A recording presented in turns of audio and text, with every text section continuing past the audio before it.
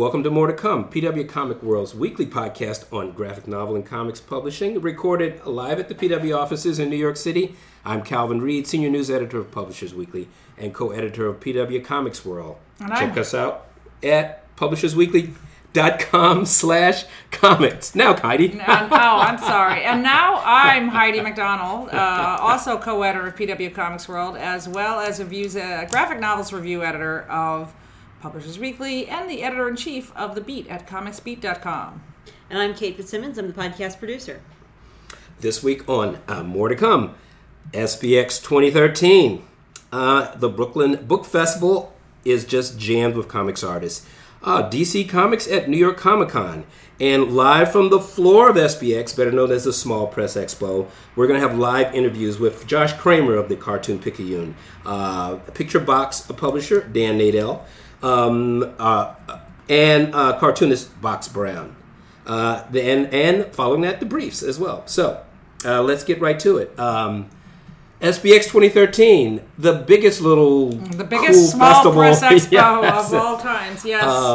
Everybody's favorite, a model. I think I said that in about 3 of the interviews I did. A model for, as you term the trend, comics art festivals. Yes, the CAF con, CAFs. As opposed to the cons. A bigger show floor, fabulous artists, beautiful books. Did I leave anything out? No, I mean, it was a really great show. Last year they had a real blockbuster when they had as guests the all-time greatest cartoonist lineup of Dan Clowes, Chris Ware, the Hernandez brothers, Adrian Tomine, Seth, and so on. So it was a real... Art Spiegelman was there last year, I believe. So it was a huge, fantastic... all-time great. But guess what? This year's show was even bigger. And I haven't gotten attendance numbers yet, but I think there probably was more people there. There's certainly more exhibitors, as they figured out. The show floor had expanded, what was it, a third? Yes, it expanded to a third. I talked to Warren Burnett just as I was leaving, actually. They expanded a third to 2,300 square feet. And I get the numbers on the tables a little confused. I have them. Yeah, okay. 280 tables and 600 exhibitors. Okay. Right. Although I think it was bigger than 600 exhibitors. I think it was actually. Yeah. Because there seemed to be about 5 people at every table. Exactly. So I mean, I think it was something like 680. I had heard of, but there was a lot. There was a lot. But then there's everybody and their brother and their friend and whoever's helping them sell things and for sure. Extras at their tables. Although I think you'd had to be a cartoonist of some kind or an artist to get in there. I saw there's very few people who are working for these companies who aren't actually cartoonists too. It seems to me, but it's a very much a maker aesthetic, as I said. Lots of signings. I think in your roundup, you went right to really the March Book One, the panel with Representative John Lewis, Andrew Aydin, and Nate Powell. People were crying. I've never seen a standing ovation at a comic book panel before. Well, it's a wonderful book, but really the 3 of them really do such an amazing job. I hate to call it book promotion because of the nature of the book that they're talking about. Yeah. But that said, they are doing a great job. They're doing a great job. They're really connecting all of us to history. And I thought in the panel there on Saturday, Andrew Aydin was particularly, I thought, evocative when he brought it all home, starting off on the Senate floor, where apparently he's made it safe to be a comic book geek. Right. But to refer back to the investigations in the comic books culture, the Frederick Wortham years, the congressional investigations, he termed it. This wasn't just a bad thing; it ruined people's lives. It took away people's livelihood, and he went from that to bring it full circle to them being able to talk about this book on the floor of the Senate, to have a number of Representative Lewis's colleagues trying to snarf up free books. Right. And Representative Lewis did mention that he tries to tell people in a nice way that it's in bookstores. But it was just charming and moving discussion to hear them talk about the making. Yeah, of and I mean they've also appeared at San Diego Comic-Con, Mm-hmm. and I think there was one other comics event they were at. Wasn't there?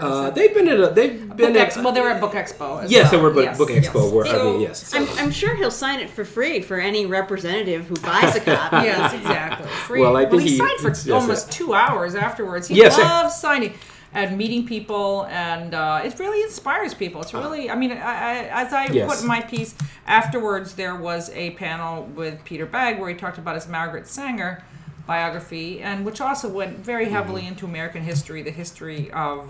Has that come out yet? It's out next month. Mm-hmm. So, or this month actually. I think it's out at the end of this month. So, which is why they were promoting it. So, but anyway, as I said, it's rare that you have such a chance to learn about history at a comics convention. Absolutely. From the people who lived it. Absolutely. I spent some time in the Jeff Smith panel. Also, he was on hand with absolutely drop-dead, beautiful, gorgeous copies of Rassel. Yes. A hardcover, full-color edition. And apparently sold out every single copy. Yeah, I think it went very fast, actually. So. And what can you say? I mean, some of the books, Farrell Dalrymple has a hardcover collection of. They really collects his older work, but it's a beautiful book. Ad House Books is putting it out.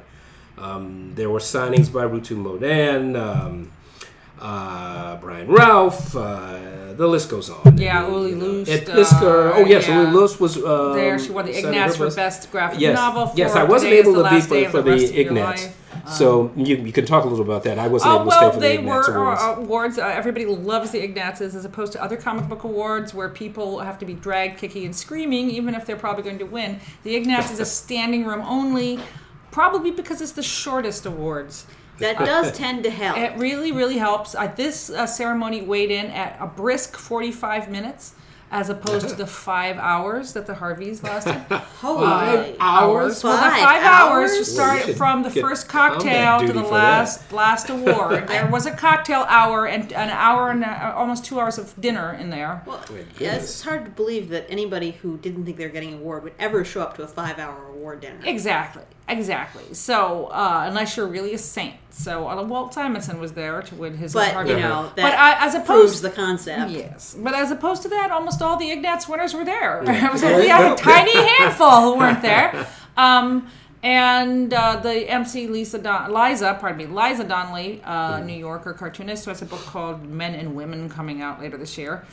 She had, working with the SPX organizers, had a list of presenters that was all female cartoonists, and which is also again a very nice contrast to Harvey's, where there's only one presenter, and so it's very nice. Very nice in your face, sexist comic book fans. In your face. Exactly. Exactly. So I have heard things about the Harveys, not about the length, but about certain people who they don't consider comic book creators who nevertheless have, vast readerships. Well, the Harveys are all voted on. I mean, this is, they're voted on by industry professionals. So, I mean, I don't know how much the organizers really have to do with anything to do with the actual awards. Even the people involved in it. Yeah. Well, I guess that's a topic for when we're off the air. So. I meant for who was eligible and so on, eligibility requirements. And Well, there were some angry web cartoonists. To sum it all up, SPX is really just one of the great comics arts festivals. Yeah, in the absolutely, and just really a great time. And as I also tweeted, like if you went on Tumblr afterwards and read all the reports, it's a very young show. A lot of cartoonists are actually, some of them wrote, my parents were worried about leaving me there because I was going to be by myself, but I said it would be all right. So, I mean, this is like kids getting dropped off by their parents to go to a comic book festival. With all the passion, drama, and touching moments that might suggest, but it really is a very empowering event for young cartoonists, and we should address some of the concerns. I mean, you'll hear that in some of our interviews that we did. But there were some concerns that there was some dilution. I heard it from a couple of publishers. That they adding the extra exhibitors may have basically diluted the buying power of fans. Though I heard as many people say that they had done just as well selling, and I mean, not your single one-person operations, say that they had done just as well, if not better, than the years before, as those who said that they thought their sales were down just a little. Right. So, I think as much as I love all the books, and as much as we are the kind of polyglot readers who we like it. If it's comics, we like it, with very few exceptions. There's very few cartoonists who I just turn up my nose at completely. But I think some people need to. I think there are more different schools emerging. Certainly, web cartoonists have a very big presence, and I don't think there's that much crossover with a lot of that. And also, I think some publishers need to take a hard look at their audience. I think some audiences are very selective. And quite frankly, you don't own the right to your customers' money. I mean, if somebody else publishes something they'd rather buy, then that's not a judgment on them. That's a judgment on you. You could say you have a monopoly on your own money. Yeah, exactly. And you can decide where you want to spend it. Well, that's true. But and just real quickly, in case you know, I mean, it's also without a doubt one of the most convenient comics art festivals. I mean, it's all in one spot. I mean, if you're traveling there, it's all in the same hotel. I mean, I travel in from New York on the same day. It's sitting, a metro station sits right on top of it. You can take the train down and it takes you straight there, and you spend the rest of the day in comic book bliss.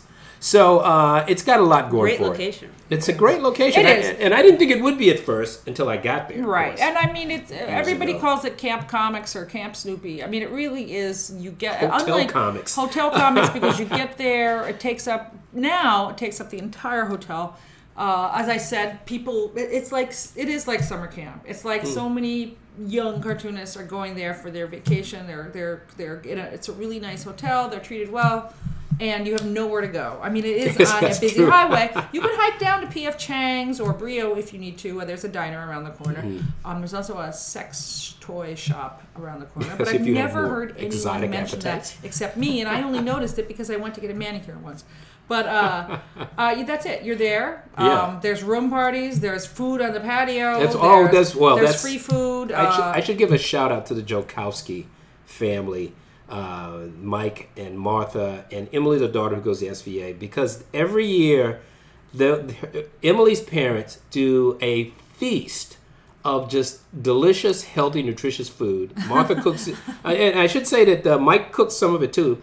And they set up 4 or 5 tables out there, and it's like all of the SVA students, and basically anybody there, any kid there that's looking for something to eat, they bring them over there. Well, it's become a little tradition. But Calvin, the food doesn't last long, does it? It certainly does not. Because I've never even heard of this. Well, they like me, so I always get a. Well, this year she even made me a go bag because she knew because I take the train back on Saturday night. So, but I'll make sure you're involved next year, because it's great. Well, there's another thing I've learned at SPX is that when you have a lot of indie cartoonists, free food doesn't last long. It doesn't last long at all. Yeah. Well, that's pretty much fans and comic people in general. I mean, much as booze is popular, free food is even better. Yeah, but I've never seen free food go this fast. I think it's a record.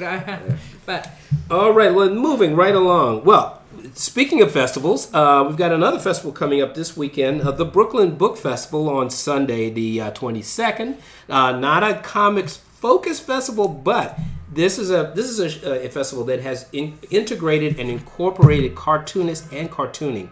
Really very heavily throughout the show. Panelists are cartooning panelists are on panels on all kinds of literary themes. They're not strictly on segregated into comics panel, though there are all comics panels. Indeed. There is an Art Spiegelman and Jules Pfeiffer panel. That's going to be, that's sort of a keynote event there. World According to Cartoonists panel, which Absolutely. has a lot of comic book reporting.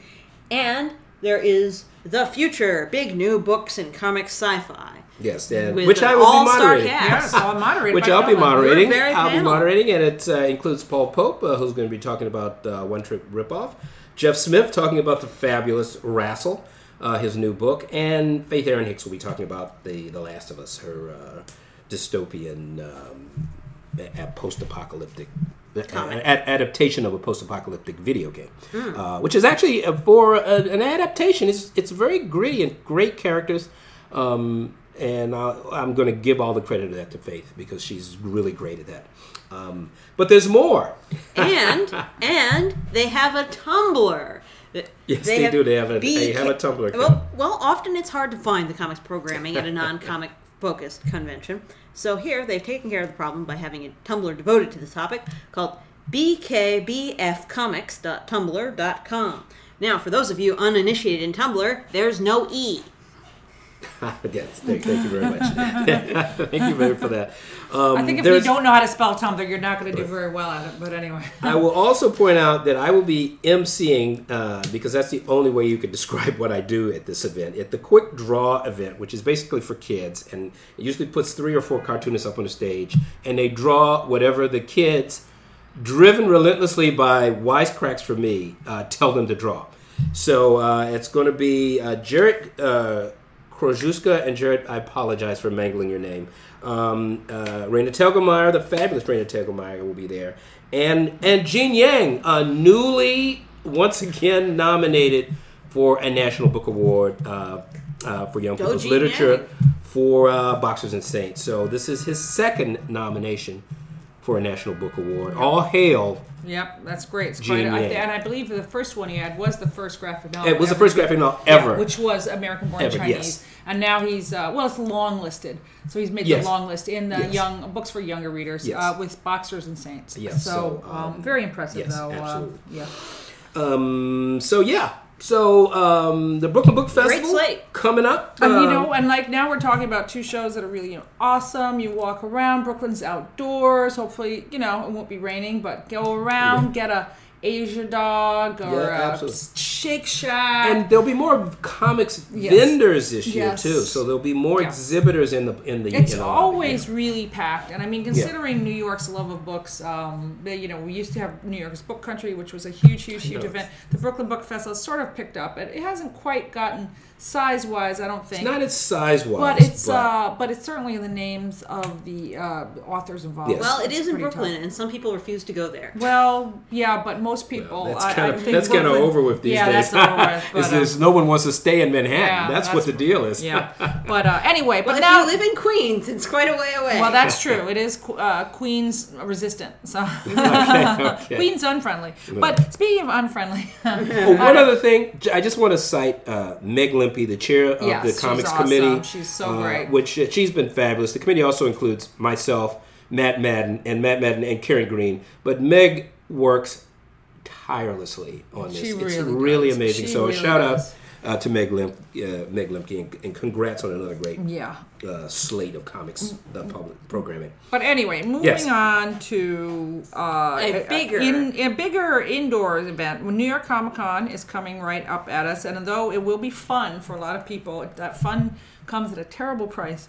And we've been terrible price is packing your own lunch. Yes, and also wearing a hazmat suit and bringing a gas mask because as well as other survivalist gear because it's just so crowded there. Anyway, one place that's always been super crowded at New York Comic Con has been the DC Comics booth, but it won't be this year because of their stinky comics. No, because there won't even be a New York. A DC booth. Sort of. Well, it's funny, because I was talking to Pam Mullen about this too. Because I said, so no booth, right? And then she sent me these clips, and the clips of John Cunningham on MTV Geeks, which sound like no booth. Well, they're having, in place of a booth, they're having a Superman stuff exhibition on the floor where the booth would normally be. Right. And then they are also having a DC Comics area of Artists Alley where DC creators will all be grouped together for signings and so on. Right. So it's sort of like a split, bifurcated booth, kind of. Although, I mean, the way Pam explained it to me is that they're going to be up in the Crystal Palace with the costumes. And that will be their booth. Oh, well, Crystal Palace then. That's the way Pam explained it to me. Now, is there a third? Well, I haven't heard...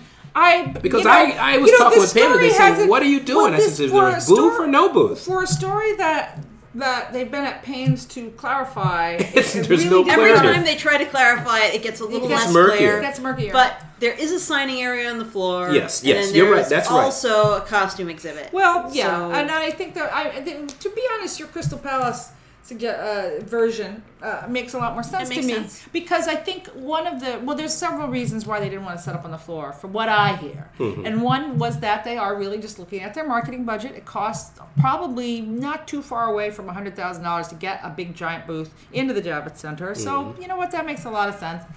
The other thing is that they didn't set up at C2E2 either, and Right. but so for the same monetary reasons. But I think at New York Comic Con, I think if you read between the lines of what John Cunningham said, it really got too crowded there. Yeah, I mean, Well, it does. It gets crazy around the DC you can booth. see It always how has. it gets so crazy that all their goals for it kind of get sidelined. Right. That the idea of meeting and talking with people, that's just not happening. Right. The idea of like promoting things beyond just handing someone a flyer, not going to happen when the Right. crowds are too thick. Right. That, they might just feel like it was a complete loss. Well, I don't even think that's the reason. I think it's really a safety issue. I think it's safety real. too. Yeah, I think safety is. I mean, I think everybody involved in the show has safety as the first concern. And I mean, it is very unsafe conditions. There have been very There have unsafe, been yes, very scary unsafe. conditions I mean, that were last year- complete gridlock. Last on year the they floor. were very careful to have lots and lots of space between these widely spaced tables as the DC booth, and it still was massively crowded on Saturdays. So I can see how they just were like, there's no way we can design this that would Right. work. And I mean, I'm not Let's sure rethink it. what the solution to this is, but Because it can get really crowded. Well, it doesn't get crowded in the Crystal Palace, but it can get crowded in that lane that you Right. walk down to get to, depending on how they set that up. Yeah, the Javits is shit. Let's face it, and and it's just not made for it's not made for Comic-Cons. massive crowds. One thing that Which is odd for a convention center. yeah, but they planned it They- for see, business to business. They didn't exactly, plan because it for that's what consumer Reed shows. does. Yeah, and that's but what- no, yeah. I'm saying Javits. Oh, was built. Javits, excuse me. Yes, It you're right. really No, built you're it. right. It is So for when you yeah. have a floor It is for that business, too. large, you need a certain number of people to make that floor worthwhile. Yes. And frankly, it's not engineered for the number of people its short show floor can hold. Right. And here's another thing.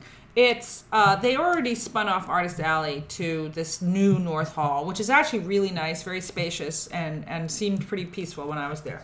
However, large shows usually take up both floors of the Javits Center. Like, remember when Book Expo was Yes. big? Yeah. Remember when they had a whole second Absolutely. floor of exhibits? Absolutely. So if this show continues to be like this, at some point Maybe they should expand further. we may need to take 2 floors, and now you're really getting into who made it and who didn't. And I mean, I can see a lot of strife. That over is the this. thing, Well- because a lot of Book Expo exhibitors back in the day, they didn't much like being on the second floor. No, they didn't. So, but the show may get to the size where there's really no choice. Yes. Well, And there's it an looks like easy- it's fast approaching that. Yeah. There's an easy way to do it. Money. If you want to buy a more expensive booth, you take the top floor. If you want a slightly cheaper booth, you take the bottom floor. I'm sure that's occurred to them. Yeah, I'm sure it has. I'm sure it has. So, yeah. But anyway, I mean, this obviously a very transitional year for New York Comic Con as they do come to terms. And just again as a preview, we've seen Comic Cons just blow up this Yes. year everywhere. With Well, there's a limit to how much NYCC can blow up because they already hit their ticket cap. Right, they did, but I still we will feel see. that there's a brisk secondary market. They're trying to get rid of piracy, but I mean this is New York, so and another thing is we've talked about this before. One of the reasons why it gets so crowded is the security didn't check to see if people had badges on Sunday. Well, now that Everyone they was have the walking. RFID ones, it makes it Yes. a little better. Well, Well, they they- need to enforce existing Yeah. rules. They seem like they're at least going to pretend like they're going to pay more attention. Yes. We'll Well, see what happens. it wouldn't be a bad thing maybe to expand to 2 floors and spread things out a bit. Yeah. It doesn't bother me. So we'll Yes, see we'll what be happens. safe in our own Yes, booth. We We'll can be go wherever hiding. we want. Kate Yeah. will be there, standing probably there put us with her down gorp, and I'll be sitting in the back with my Wi-Fi. But on the other hand, then there's, then we take off from the booth and we're like, well, I'm like, I have to get back to the booth in an hour to man it. But right now I've got to get out there and get some interviews and get from this end of the massive crowd to that end of the massive crowd to get my interviews. And So it should be exciting. So anything that reduces the press slightly. Yeah, okay. Well, no photos on the floor. Photos on the floor. Once they hear, much appreciated. well, that's never going to happen. Yeah. Once they hear this podcast, though, they'll probably put us in the furthest, remote corner of the bottom. New York Comic Con. It's not their fault that New York's convention center is maybe not well designed for Comic Con. Hey, I'm conning here. Okay. Well, there you go. But it's the it's the convention center that we got. So that's what we got. We got to work with it. Right. Yeah. Alrighty. So. And now for the briefs. There is a scandal in manga in Japan right now, burning up the papers. Akita Publishing Company, known for Mystery Bonita and Princess, is in a lawsuit with a former employee who had opened a complaint against them in the Consumer Affairs Agency. Because, you see, they had been promising not just prizes, but massive prizes to their readers for various contests. And frequently, these prizes did not exist. Oh, my. Or if they existed, they didn't go to listeners. On a regular basis. And it was this unnamed employee's job to distribute the prizes. She whistleblowed them and then got fired, supposedly, for stealing these non-existent prizes. So now she's suing them for actually only $33,000, but still. And her good name. And it's all looking very embarrassing for Akita Publishing. Okay, and on a lighter note, Zip Comics is becoming Z2 Comics. The micro publisher Zip Comics is relaunching this coming April with a new edition of a book from Paul Pope. Paul Pope's self-published book Escapo is now going to come out in color from Z2, and Dean Haspiel's new book, Fear, My Dear, a Billy Dogma book, is also coming out for them. And their plan First time that one's ever been in print. Print, the webcomics. Yes. And they are planning on 4 to 5 books in 2014 and 10 books in 2015. Yep. Mm-hmm. And they will be having digital editions of all their publications. Yeah. And Z2 is run by Josh Frankel. Yes. Something of a publishing phenom. Young guy who published Harvey P. Carr's Cleveland in partnership with Top Shelf. An Eisner nomination, I believe. And 2. Yeah, yes. And for the wonderful artist Joe Remnant. I'm spacing out here. Anyway, he has a lot of plans and a lot of plans. Let's he's just a good guy. Just to say, keep your eyes on Z2. Yeah, but check him out. Definitely a new publisher to watch. Yeah. And speaking in small publisher news, Oni Press's Queen and Country, the British spy comic from Greg Rucka, is in the works to become a movie from 20th Century Fox. Right now, they're in negotiations with Ellen Page to play the main character, the secret agent Tara Chase, and there seem right for it though. Well, Ellen Page. If you think she might be good, I like Ellen Page. I like Ellen Page more than Scarlett Johansson. So. Yeah. I love Scarlett Johansson, but she's not Tara Chase. Yeah, exactly. She's not Tara Chase. The whole point of Tara Chase is that she's not glamorous. That she, just out there doing the job. Page, I don't know. Maybe I'm just flashing back to earlier movies. She seems so young, but but we don't know how they're. Hair and makeup can do a lot, and so can a lot of dirt. Yeah. Anyway, I'm not pulling a Ben Affleck here on her. Yeah. No, this is not a Ben Affleck situation. This is just a low key discussion, but So that's good news for Greg Rucka. Good news for Oni Press, and good news for all of us who really, really love Queen and Country. It's a good series. It is. And in larger press news, Marvel has finally put the Gary Friedrich Ghost Rider brouhaha to rest. For the past 6 years, Gary Friedrich has been squabbling with Marvel over trying to get back the rights to Ghost Rider, which he feels are his, or get paid.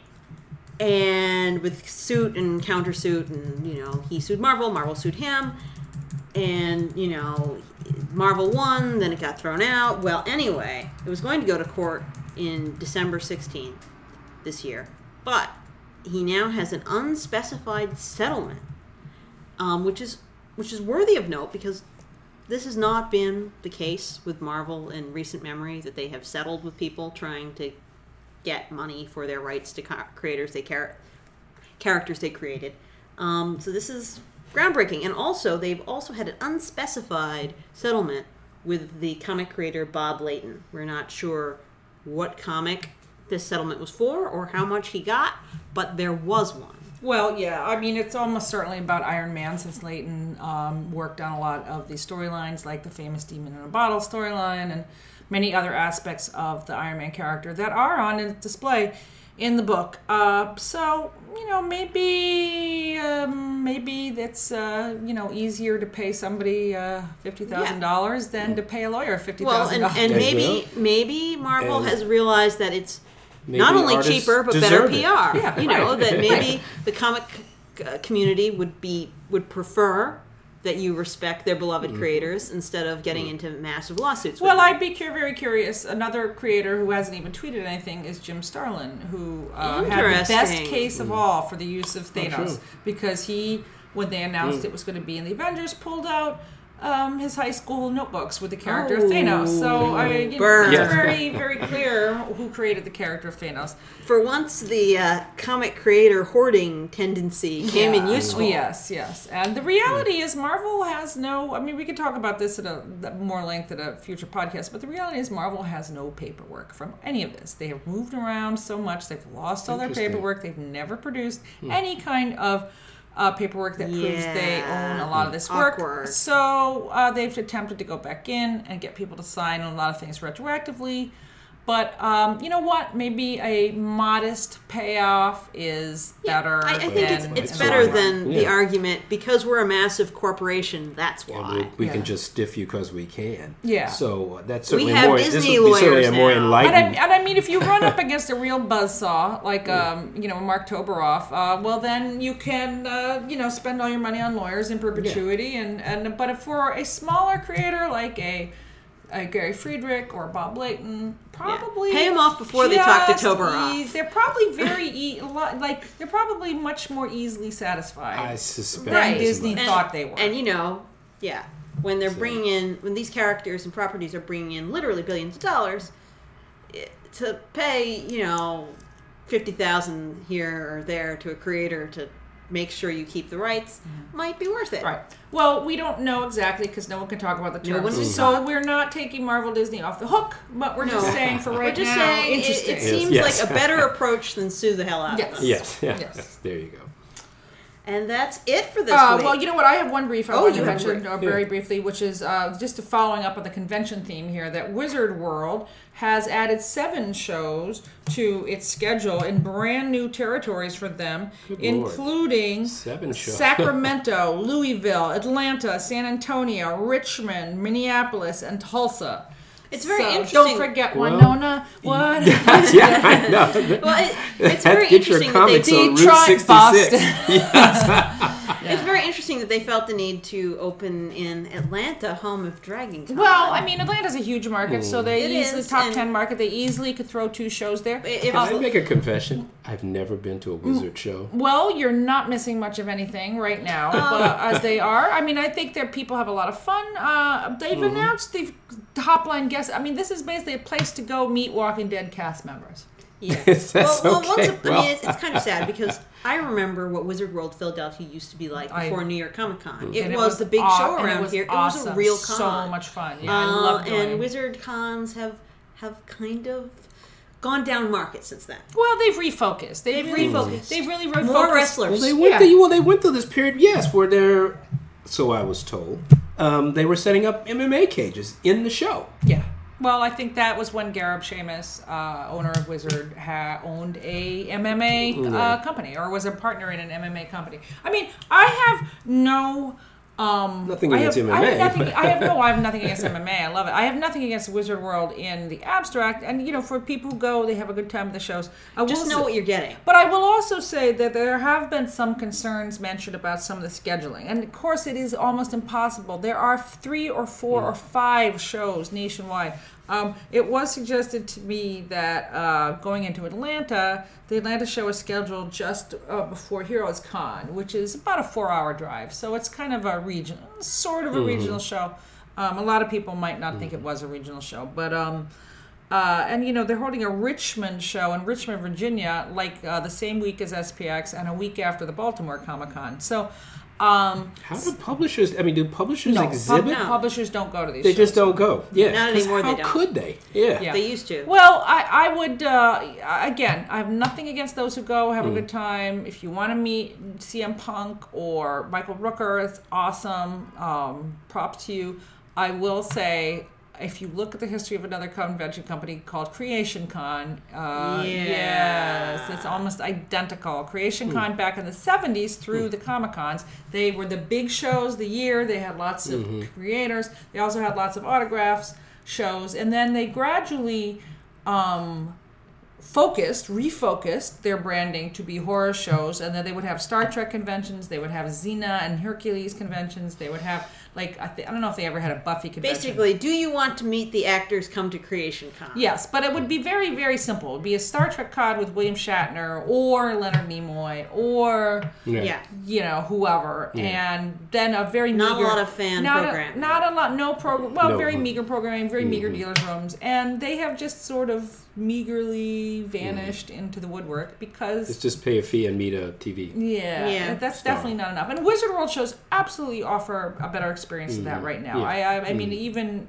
their biggest questioners would say that. But I'm just saying, it's like once you go down the Nerdlebrity pike, you have to be careful. Yes. I just want to add also that I've been asked by a friend of the show to mention more regularly that you can subscribe to this podcast on iTunes. You sure can. Just Apple lets us do it. So go for it, y'all. Yeah. Because there's more to come. Yes, there is more to come. But more to come right now are some interviews from the floor at Small Press Expo. So take it away. Enjoy. Hi, this is Heidi McDonald of PW Comics World, More to Come podcast. I'm here at SPX in Bethesda, Maryland, and right now I'm talking to Box Brown, the maven of retrofit comics. Just explain in your own words, what is retrofit comics? Well, it's I always, I'm like, is it a publishing house? Okay, it's a publishing house. We aim to publish frequent comics, short comics with staples in it. That's our mission statement. Which is actually funny because the new comic we did was the paper we used a little bit too thick, because it actually will be square bound. But we aimed to have staples in it. Right. And they're not like traditional comic book size. They're actually kind of like smaller digest size. Yeah, but we did a few at a 6x9, which is a little bit bigger than digest, but digest is better cost-wise. So we'll be seeing probably more of that. Although being with Big Planet Comics now, we have a lot more options for printing because we're able to print more. No. Okay, can you explain this? Now, you have a subscription model that people buy the comics on. How many books do you publish a year? Well, I did 17 books in 17 months when I started. But then I thought that was too much, too frequent. It was every month. It was just, I couldn't keep up really. I could get it done, but I wasn't able to give each book the amount of time and marketing and talking about it. By the time I was ready to start selling this book, I had to work on the next one or whatever. So then this past year I tried to do less. I was like, I'm going to do 6 books. I'll put my own book out in the summer because the summer is traditionally like a bad sales thing, but I want to have something. Right. So I did a comic about the summer. It helped a little. Right, seasonal, yeah. Yeah. So, but now that I'm working with Big Planet, we're going to increase it again because we can, and it just frees. I have more free time, so I'm not dealing with the the shipping and all that stuff. Well, now let's explain this, because I just want to give an idea. Like, you have a pretty substantial backlist of, even though they're small books, but you do have quite a backlist of books. One won an Ignatz Award last night. You published Gold Rush by John Martz. Gold Star, pardon me. All right, so you have partnered with Big Planet Comics, which is a chain of stores here in the Maryland, Virginia area, correct? And so what is it exactly that they are doing for you? The deal came at this, like, critical juncture, really. There was a lot of... no one knew this was happening, but I was definitely, like, for, like, a few days, being like, I don't know if I can continue doing Retrofit, because... Not that they're not profitable books, they are. Every book... maybe we've lost money on one or two, but almost every book has made money and done well. But I don't have the cash flow, really. I mean, like, I'd have to worry about selling this book, enough of these sales to fund the printing of the next one, and really you need more time than that to let it happen. And so at the same time this is all going on, I was like, I got like a $2,000 printing bill, my rent was due, all this stuff. So I was like, I don't know what I'm going to do. Maybe I can charge this, blah, blah, blah. And then I ended up paying that bill, but I was like, I don't know if I'm going to be able to continue. Right at that moment, like, the universe called to Jared at Big Planet, and he emailed me and was like, hey, we're looking to get into publishing. Like, do you have any advice for us? Your advice was, hey, why don't you buy into Retrofit Comics? You could start from scratch, but we have like 56,000 Tumblr followers and a whole thing set up. I really would hate to lose the brand, all the effort we did trying to make the brand, people aware of this brand. Why start from scratch? How about you just partner with me? And he was like, this is amazing. It was like a perfect thing that happened. It was like one of those things where I don't even believe in this stuff, but like, I feel like every comic artist at some point, probably frequently, it's like, I don't know if I can continue doing this because it's an unsustainable lifestyle. Right. And at those moments when something like this, something will come up that reinvigorates you and keeps you going. And this was one of those things that just like, I was like, okay, this is gonna work out, Right. And it's really enabled me to just, I only have to focus on the editorial and creative aspect of working with the artist. And Jared handles cash flow.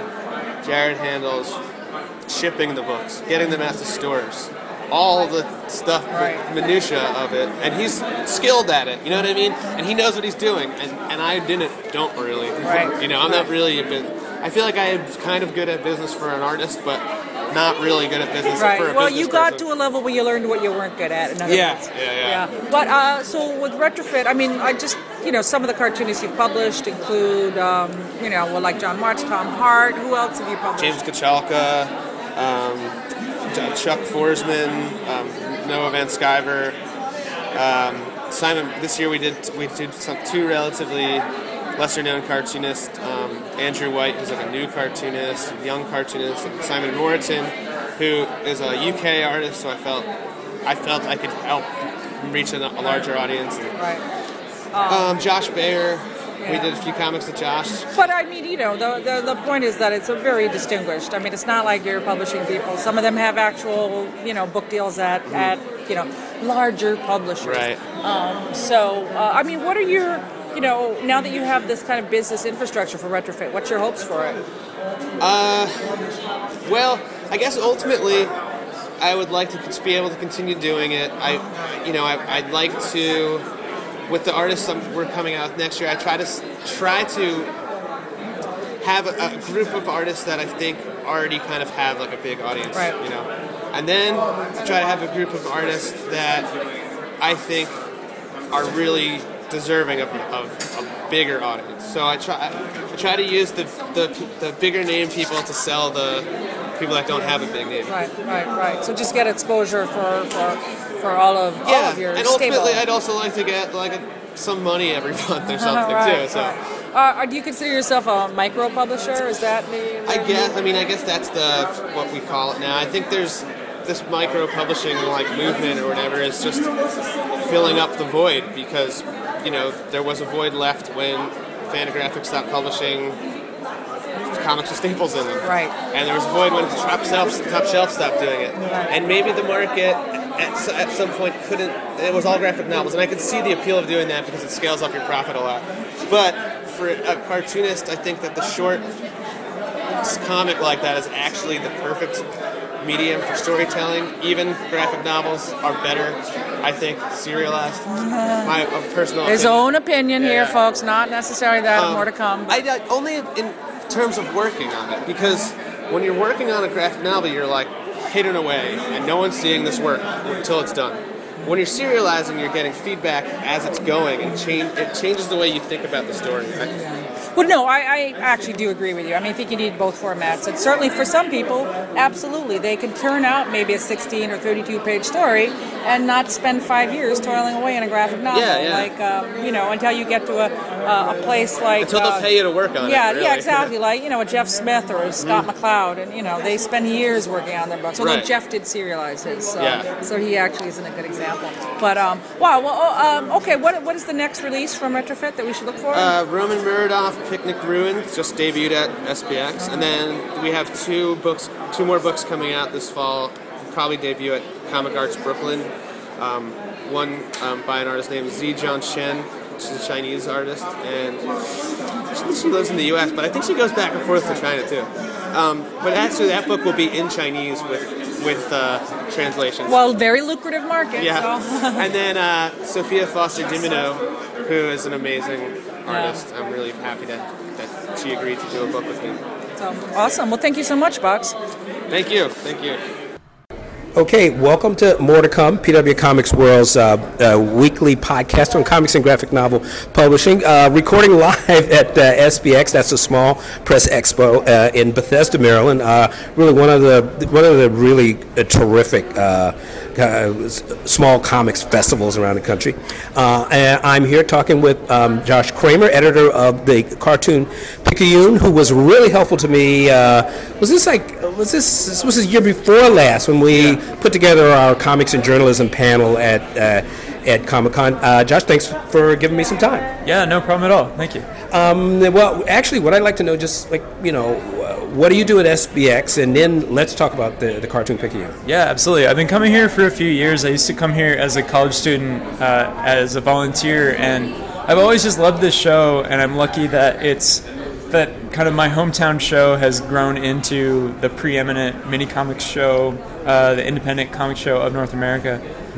So yeah, I love it here at SPX. Without a doubt. And what we were just talking upstairs, it's grown by an impressive measure. I mean, they've opened an entire another room. Yeah, I think it's over 600 exhibitors this year. So, but yeah, I always come here to exhibit with my friends. It's a great chance for people to visit and kind of catch up with the community and to build network around comics journalism. So the Cartoon Picayune was started in 2011, and it's a twice annual anthology of nonfiction comics. So everything in it is true.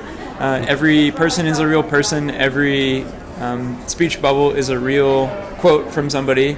And it's all true stories. And what's your background? I mean, are you a journalist? I went to journalism school at American here in DC, and I went to the Center for Cartoon Studies in White River Junction, Vermont. Actually, I didn't know that. And so plot thickens. Yeah, exactly.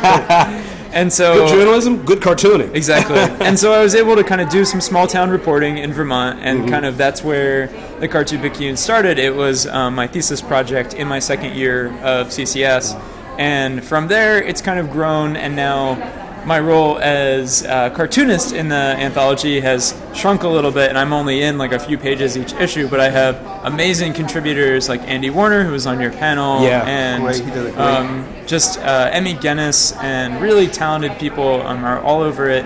The new issue is something I'm really proud of. It's now they're around themes, and this new one is around a theme of hard work, and so it has a story by Andy Warner about sex workers in San Francisco, about their unionization and potential legalization of their trade. It has a story about factory workers in the 1930s who were, spoilers, they're poisoned by their factory in their terrible... Surprise. Yeah, but there's a lot of different stuff, and I'm really happy with the direction it's been going, and I've gotten a lot of good feedback about this issue, so I think it's definitely the one to pick up. Comics and journalism, or comics as journalism, is sort of really getting a lot more traction, I guess incrementally now, in the broader culture. There's even now a multimedia Symbalia that Aaron Pogren has launched. What changes have you seen, just as far as... And your work and the Cartoon Picayune has to be contributing to this climate also. Yeah, I hope so. I mean, I think, it's all different pieces of the same thing. Like, I am a cartoonist. I want to work on my own work. I want to be an editor. I want to help people get into magazines and into newspapers. I think what's happening more than it has been happening before is that there's work. Editors on the editorial side and not just the art directors are noticing that this is important work that will help readers connect with the subject. So they're people, editors at Slate and the Washington City paper and GQ and National Geographic, they are putting comics journalism into the magazine and into the newspaper, and it's great. And I think that helps with visibility and helps with convincing people that this isn't something weird or out of the ordinary. It's just another way to use the journalistic tool set, a new medium to kind of tell true stories. Absolutely. Look, how can people get a copy of Cartoon Picayune? Yeah, sure. If they're not lucky enough to be coming to XPX. Yeah. XPX. It might be at your local comic shop, so I would try there and ask for it. But also, I would go on cartoonpicayune.com. That's Picayune. And it's easy. I'll send you one. Okay. I'll put it in the mail to you. All right, great. Well, Josh, thanks so much for giving us some time. Thank you. All right. Welcome to More to Come, PW Comic World's podcast on comics and graphic novel publishing, broadcasting, so to speak, podcasting, I suppose I should say, direct from the Small Press Expo in Bethesda, Maryland. Really one of the premier small press indie comic shows in the country. And I'm here talking with Dan Nadel, the publisher of Picture Box. And how you doing? Thanks for giving us some time. Thanks for having me. I'm doing good. Yeah, tell the folks out there in podcasting a little bit about SPX and what you're doing here at SPX. SPX is always a great show. It's a great vibe, and everybody always comes out, and it's a pretty happy time. And I'm here debuting three books. One is Pompeii by Frank Santoro, which tells the story of a painter's assistant just before the explosion of Mount Vesuvius. It's a great graphic novel. It's a romance, essentially, a sort of romance between the painter and his assistant and the assistant's girlfriend, and how all that sort of interacts and interplays. And it's about painting and love and, of course, Rome. So it's a hell of a book. It is. I haven't read it yet. I've seen it and kind of gone through it. It's on the review desk at PW. So Heidi slaps my hand if she thinks I'm about to steal things and take them home. But I love the drawing and the interaction you talked about. Yeah, it's beautifully drawn, very lyrical, and it's a great story. It's a great, simple love story. Yeah. And the other book I'm debuting is called School Spirit. It's by a young cartoonist named Anya Davidson. It's her first graphic novel, and it takes place in high school. And it's about, it's sort of hard to describe what it's about, but it's about a girl and her friend and their kind of adventures in rock and roll, and the kind of magical relationship between rock and roll and a rock and roll band and what it can do for its fans, and they have all kinds of adventures in the spirit world as sort of played into life by guitar. It's a really fun book with a kind of classic cartooning style.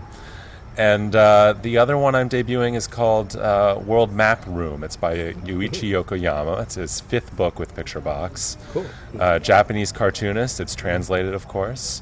And it came out just this year in Japan, so it's sort of almost simultaneous with the Japanese release. It's a lot of fun. And then we just had advance copies of a book called Gold Pollen by Saichi Hayashi, and that's a collection of short stories from the early 1970s from Japan, translated. This is this new line of manga. It's a new line of manga called... Sort of classic manga. Yeah, classic manga. It's called Masters of Alternative Manga, and he is indisputably one of them. And it's a collection of color short stories in color, different colors, different inks, very surreal and very politically and personally charged. He's sort of dealing with American culture and its infiltration into Japan at the time.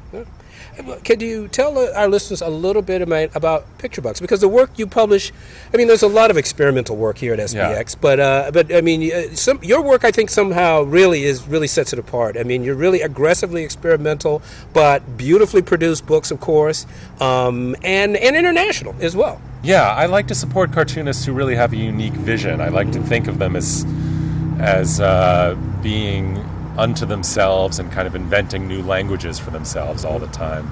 That's what I really get into. And yeah, I have American cartoonists and Japanese cartoonists. I published a French cartoonist named Blutch last spring. Oh, yes, of course, yes. And all these people are inventing their own cartooning languages. They're sort of unprecedented in that way. And at the same time, you have a long history of really looking into the history of comics. Yes.